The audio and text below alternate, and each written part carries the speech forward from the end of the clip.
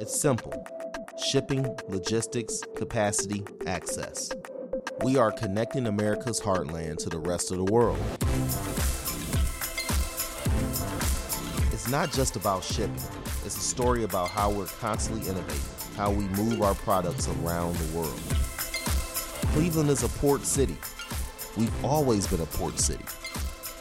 This is Great Lakes Forward.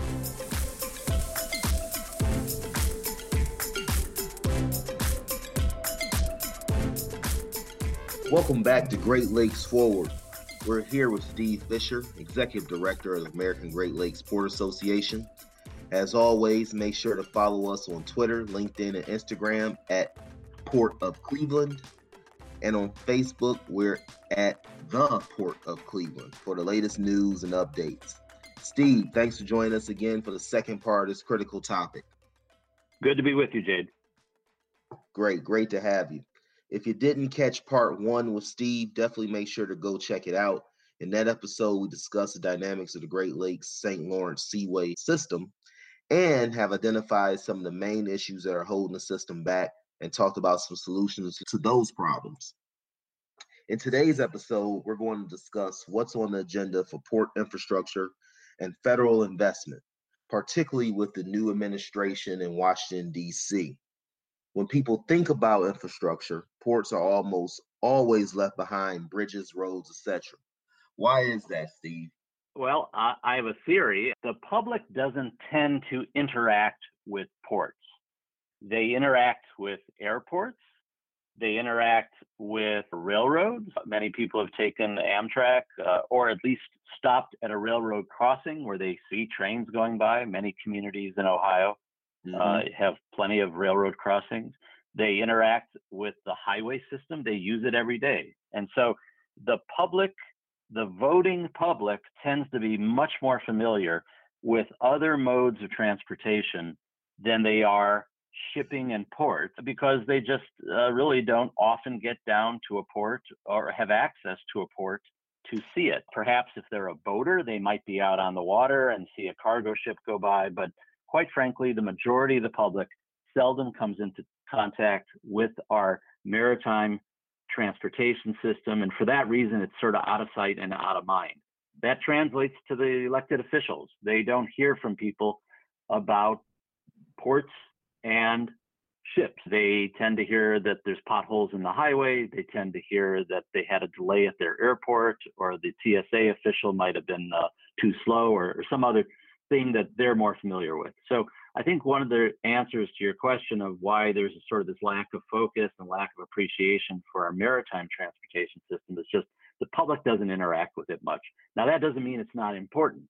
The public gets their goods delivered by ship, quite frankly. If you go into your average Costco or Walmart, it's filled with goods, that most of which have come by ship to our country. When you go out and buy a car, that the steel in that car was made from iron ore that was shipped on the Great Lakes 9 times out of 10. And so in abstract ways, each individual is benefiting from maritime shipping, but they don't know it. It's not something that they realize. But I think that translates into the political system, where you just don't have a lot of legislators hearing from constituents about the importance of maritime shipping. So it's incumbent upon us in the shipping industry, to try to tell that story. Yeah, it's a critical. I remember, when I first started the Port of Cleveland, one of the main things I worked on the first couple of years was just expanding funding opportunities for ports nationwide, and even here in the state of Ohio, and working with other ports in the Midwest and trading ideas about what we could do in order to, number one, educate our decision makers, and then also educate our public about what we're doing. And here's the thing: for many ports and for many organizations in general, not just ports, but when you're doing something very well, when you're doing it very efficiently, when things are not broken, oftentimes people are not aware that you're doing anything at all. And so part of just the success of shipping, of getting goods in and out of the United States, has sort of relaxed many people's focus on the fact that we are constantly, every day, 24/7 shipping goods in and out of the United States via our ports, and that first mile and the last mile of the entire transportation system usually ends and begins at the water. And so, Hmm. as part of our work here at the Port of Cleveland, we wanted to expand funding to enhance infrastructure at our facilities, and also, sort of work with the greater port community nationally in order to do that, at a national level as well. And Steve, I'm sure you're aware we received the first port infrastructure development grant to rebuild our dock 24 and 26, which is our international docks, and as like many ports here in the Great Lakes system, the last major updates to our ports was in the 50s for the creation of the St. Lawrence Seaway and lock system, and sort of standardizing those locks. Well, with cargoes getting heavier now, and then just also, towards the end of useful life, our dock was found to be failing and need to be shut down immediately.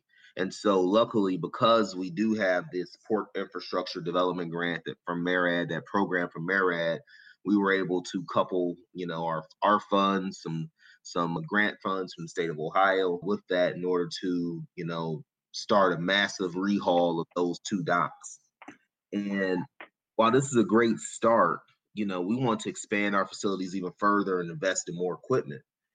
How can infrastructure spending at the federal level get us to achieve these goals and enhance the Great Lakes as a whole? Well, I'm glad you mentioned the grant that the Port of Cleveland got from the U.S. Maritime Administration. That's from a brand new program. It's only existed 3 years now. It's called the Port Infrastructure Development Program. We strongly support this program and really commend Congress for creating what is the nation's first ever federal infrastructure grant program specifically for ports. And when you think about that, that's kind of mind-boggling. Most ports on the Great Lakes are 100 to 150 years old. They are that old. That's how long ago many of these ports were established. Coastal ports in the United States, equally old. Yet we have not had a federal government infrastructure grant program to assist those ports with their infrastructure needs until 3 years ago. We've had federal grants for highways for decades. We've had federal grants for airports for decades. We've had federal grants for railroads for decades. 3 years ago was the first time the federal government had a grant program specifically for port infrastructure. So nevertheless, while it might be late, it's welcome. And that's a very important program. And we work closely with Congress and our legislators from the Great Lakes region to try to push for more funds for that program every year. While it's great for Cleveland and the Port of Cleveland to get those funds, I do want to mention that 5 other Great Lakes ports throughout the Great Lakes region also receive funds. And we've secured in our region more than $76 million in the last couple of years for port infrastructure from that one program. And so this really has been a beneficial program for our ports in the region. Of course, ports elsewhere in the United States are benefiting as well. And we're all working as a team here in Washington to try to lobby Congress for even more funds. Last year, Congress increased the program size to $750 million. Now, that isn't actual money yet. It's just the allowable cap on the program, but that's an indication of where they'd like to go with the program. And that's a big increase. It's now the largest program that the Maritime Administration runs, and it's a big improvement. And I think going forward, we're focusing on this program and making sure that it's well funded is one way to make sure our ports ultimately have a source for infrastructure needs going forward. I do want to highlight and maybe ask you to mention, many of our ports, including you, are making progress at the state level. It's not just a matter of getting the federal government to appreciate ports, but also to get the state governments to appreciate ports. Most states are not involved in maritime transportation. Most states do not provide financial assistance in any regular way to their ports. And yet that's starting to change. And you might mention what's going on in Ohio, because I know you've made some progress lately. Yeah, we did. And, the Ohio Maritime Assistance Program has been a critical program here in the state of Ohio. And like you said, Steve, we're a maritime state. However, from a public policy perspective, this just has not been the focus. And so what we actively did with the help of ALGPA, the Port of Cleveland, the Port of Toledo have sort of led the charge with working with the last two governors, working with the last three general assemblies at our state legislature to educate leadership, to educate bureaucratic decision makers on just, some of the impacts of our ports. I mean, when you look at like the Port of Cleveland and the Port of Toledo, you're talking about, $5 to $6 billion a year in just economic impact and, 30,000 plus jobs that are directly and indirectly tied to just those two ports. And not to mention our ports along the Ohio River, which are very, very, very much a part of the Mississippi River system, Mississippi River cargo system, which is, for those that may not be aware of, how critical that is, you're talking about how grain and how a lot of things are getting out, timber, everything is getting in and out of the country, in that part of the country through the Mississippi River system. The Ohio River is a critical link in that, considering how much stuff is made here in the state of Ohio. And so the state took our advice and crafted the Ohio Maritime Assistance Program. We worked with the our Ohio Department of Transportation. And it's a dollar for dollar grant match program, which in the last 2 years has leveraged about $125 million from $23 million of state funds. And so there's a huge payback in this. We just preliminarily, we think about 4,000 to 5,000 jobs were created just from those last 2 years, and that 23 million, which has ended up being a catalyst for a lot of development that's happened along the Ohio River, and then also here on Lake Erie shores that would not have been able to occur otherwise. And like those port infrastructure development grants, being able to have the matching funds and things like that, it's critical. And so I think, having state, local, port, and federal partners all working together to improve this first and last mile and increase efficiencies at the ports, which again trickle down to, prices of shipping and ability to ship, because you can start making the time better. And so those are all kind of things that we're looking at going forward from economic development standpoint, because, with a lot of business, what got you here may not get you to where you need to be tomorrow. And so we have to continue to evolve. Absolutely. And I want to mention that some of the other states in the region are similarly starting to discover that it's good policy to invest in their ports. The state of Illinois announced a $150 million investment in the state's ports that's going to be split between the various ports in the state. The state of Minnesota for years has had a regular annual port grant program for its ports. The same is true of the state of Wisconsin. Unfortunately, the state of Michigan has no ongoing port program for assistance to its ports. And but slowly, I think state by state, they're coming to the same realization that Ohio came to, which is that it's good policy to invest in the port infrastructure in the state, and that it's as critical as investing in the highways and airports. Definitely. I think it's going to be a major way in which, look, you go to Europe and you see how they use their inland waterways.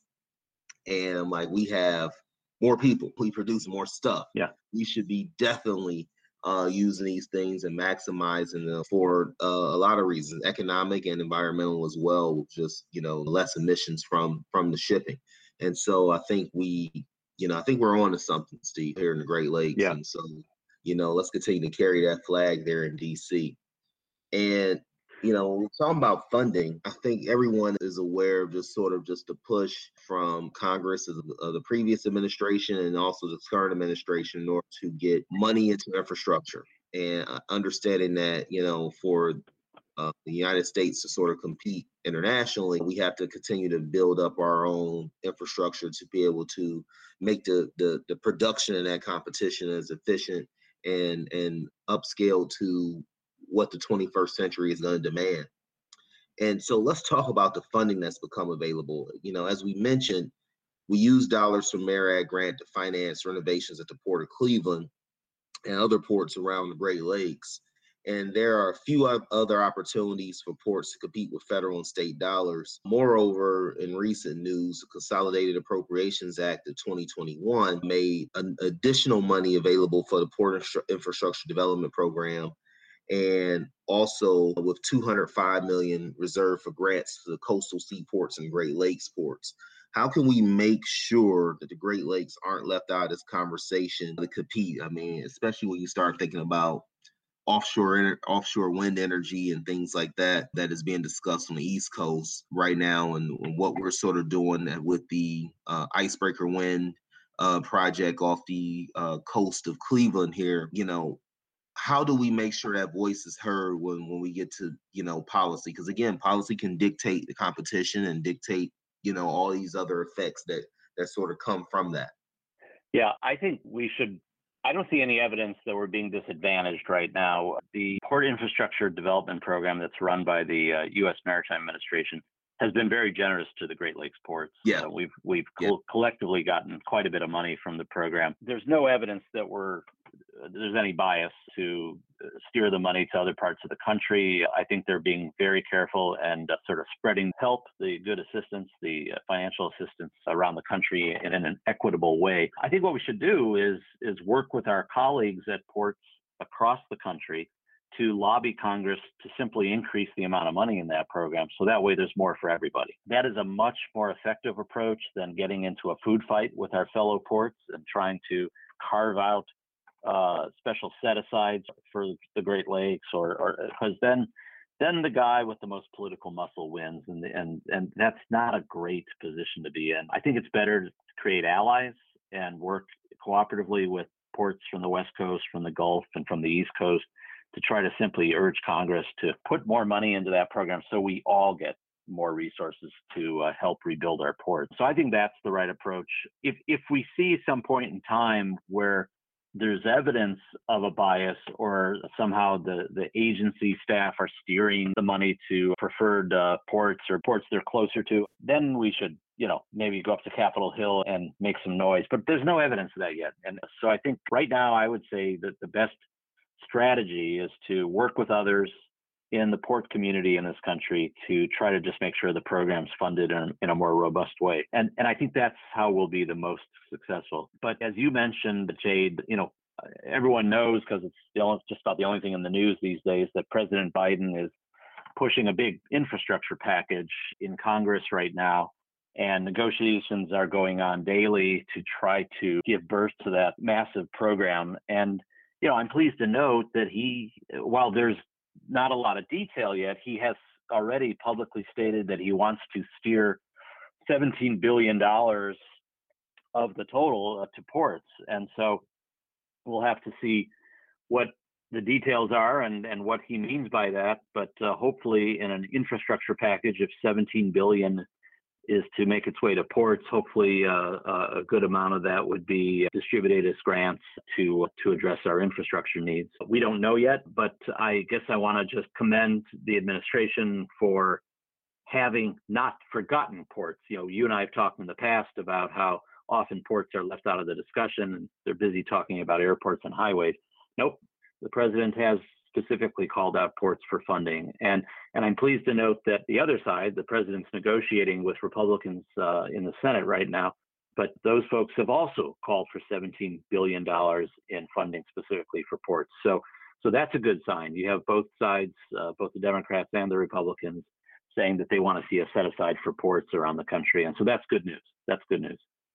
No, I mean that is it is good. I think we've done a good job, here in the Great Lakes of just raising the issues. But as you said, I think we have saw some pretty good equitable results in the past, and I definitely want to make sure we keep that going. Only because, again, we're going to have to make sure everything's fully dredged. We're going to have to make sure we have docks and wharves that are functioning, because from every single sort of future economic outlook I've seen, shipping is going to increase, and so we can expect things to maintain its use. We can't expect docks that are already aging to be able to continue to deal with heavier and more frequent cargoes going forward, because again, the minute that those things begin to fail and you can't get supplies in, I think we've all saw just sort of like how supply chain disruptions work in the last year, and that was just from just not being able to make things, but then not being able to move things will be a whole different kind of a conversation, whole different kind of impacts as well. So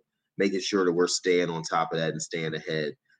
Again, so people don't have to know they have to interact with ports. I think that's a good thing as well, but because we're working and doing. When we look at this issue of infrastructure, Steve, and making sure our Great Lakes are represented, funded, what makes Great Lakes shipping so important to our economy? Well, I like to think of it that the Great Lakes and the kinds of goods we ship on the Great Lakes by vessel really are foundational. They serve what I think of as foundational industries, such as steel making or energy production, agriculture. These are, some people would think of them as sort of Rust Belt industries, but they've not gone away. These are still huge industries. They still exist. Yes, they were yesterday's industries, but they're also today's industries. And they're still very important to the economy of our country and to the economy of the Great Lakes region. So Great Lakes shipping is critical in that it tends to focus on movement of raw materials for those foundational industries that other industries rely on, quite frankly. Energy production, for example, coal is a big cargo on the Great Lakes. Actually, in the area of renewable energy, wind components for wind farms are very, very frequently shipped through our ports and are actually in a growing cargo volume in our ports right now, which reflects how much renewable energy infrastructure is being built around the region right now. But those wind towers that people see are very big and they're very difficult to transport by road or rail, so they tend to be moved by ship. Our ports are playing a critical role in these foundational industries. But in every case, the underlying economy of the Great Lakes region is dependent on these foundational industries. The auto industry is still very big in the Great Lakes region, and it is absolutely dependent on steel production. Most steel production in the United States occurs in the Great Lakes region, and that steel production is dependent on raw materials being delivered to steel mills in Ohio and Indiana and Michigan. Those raw materials are things like limestone and coal and most importantly, iron ore, also coming from elsewhere in the Great Lakes region. So ships are moving all those goods to support steel making, which in turn supports automaking. And as you can see, automaking supports all kinds of components and auto part manufacturing. You just keep going. There are so many thousands and thousands of jobs that are related to all these industries. And at the heart of it all is Great Lakes shipping, sort of quietly moving these goods, as you mentioned, often out of sight, out of mind, but nevertheless, it's going on and it's critical. If it wasn't there, we've done studies, 237,000 jobs in our region are dependent on Great Lakes shipping, and $35 billion of economic activity would stop tomorrow if Great Lakes shipping shut down. So it's obviously a critically important economic driver in the region, even though it tends to be out of sight. The general public doesn't see or interact with it much, but it's out there and it's happening and it's important to the economy. Now, I think that's a poignant point to make as far as just the amount of jobs and the amount of economic activity. And that's just the Great Lakes. So you're not even talking about, some of your other coastal ports or some of your more inland, river system ports and things like that. The scale of this industry and just its importance to the U.S. economy in general is just absolutely critical. And when you start thinking about things like energy exports as well, when you start thinking of the world economy and where, shipping in the U.S. place in that, it is going to be up there with some of the foremost things that sort of keeps things running. And so, I'm hope folks that are listening to this get a chance to get some of that perspective. And Steve, let's talk a little bit about the outlook over the next 2 to 4 years in Congress. What are you focusing on and what do you hope to achieve with this current Congress? Well, the current Congress is very focused on infrastructure. And so we've been urging them to enhance MARAD's port grant program. I would say that's the first initiative. The second initiative we've been focused on is working closely with the Lake Carriers Association, which represents the American shipping companies on the Great Lakes, and other interests in the Great Lakes maritime industry to try to enhance our icebreaking services on the Great Lakes. So we talked earlier about the need for more icebreaking capability on the Great Lakes, and this is the effort to try to improve that. The U.S. Coast Guard is responsible for icebreaking. That's their role. and they have many roles, but that's one of their roles. Icebreaking is provided by the U.S. Coast Guard.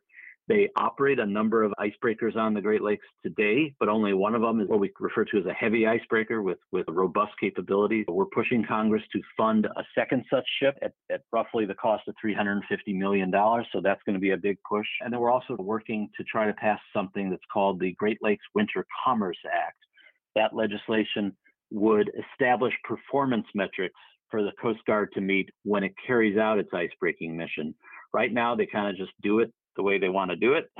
There's no metrics they have to meet, and we think that's a little loosey-goosey. We think there should be specific performance requirements that they should meet as they try to keep shipping lanes open during the cold weather season and try to make sure commerce keeps moving. So those are two important initiatives. Of course, the one thing that we're always focused on is funding for the Corps of Engineers and the various programs that they are responsible for.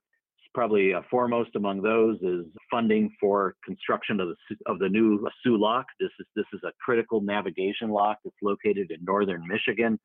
And even though it's geographically far from Ohio, it's critical to Ohio's economy. Iron ore that is mined in Minnesota has to be transported to steel mills in Ohio by ship, and that lock connects Lake Superior and Lake Huron, and ships have to go through that area to get to Ohio. And so Ohio's economy is dependent on this lock, this navigation lock, in a fairly remote location in the Upper Peninsula of Michigan. But that project to build that new lock, because the current lock is getting old, that new lock is over $1 billion in cost, and we're working with Congress to try to fund a replacement. They've already begun construction on the new replacement. Congress has appropriated already more than $350 million. And so it's underway already. We're just trying to keep the funds flowing to keep that construction project on schedule and get it done on time. So I would say that was the third major infrastructure push that we're going to be making during this Congress. Steve, I want to say thank you. I also want to, but not only just for your time, but just for sharing some of your expertise and broad perspective about some of these Great Lakes issues and shipping issues in general. And again, I think what you mentioned with the Soo Locks is a very poignant. That's hundreds of miles away, but yet it's very, very connected to the well-being of thousands of families here in the state of Ohio. And when you think about the effect downstream from what that iron ore is used to produce, and the steel that comes from that iron ore, and then what that goes into, you talk about even broader impacts throughout the region and throughout the country. And so I'm glad, really appreciate you stopping by, spending time with us for 2 episodes and providing the insights. And, tell our listeners where they can keep an update on the current Great Lakes Ports Association's issues and how they can follow the American Great Lakes Ports Association on social media. Sure. Well, I would encourage everybody to go to our website, which is www.greatlakesports.org, and check out our various initiatives. There's a lot of information on that website, not only studies that we've commissioned to provide data and background on the Great Lakes shipping industry, but also a complete list of the various policy issues that we're advancing in Congress, with a detailed briefing background on each of the issues to help the public understand what these issues are. And then also, of course, lists of our members in case you were to want to get in touch with any of our member ports, contact information and information about our organization. So I urge everybody to check out our website. That's really the primary and best depository of information about our efforts and about our organization. Well, great, Steve. Thanks again. Really appreciate you. And then also, I want to thank our listeners. I hope this episode, like all of them, have been informative and entertaining at the same time. And you can, again, follow us at Great Lakes Forward and also at Port of Cleveland on Twitter, LinkedIn, Instagram, and then also at the Port of Cleveland on Facebook. I'm Jay Davis. I hope all is well, and we look forward to having you back on our next episode of Great Lakes Forward. Have a great one.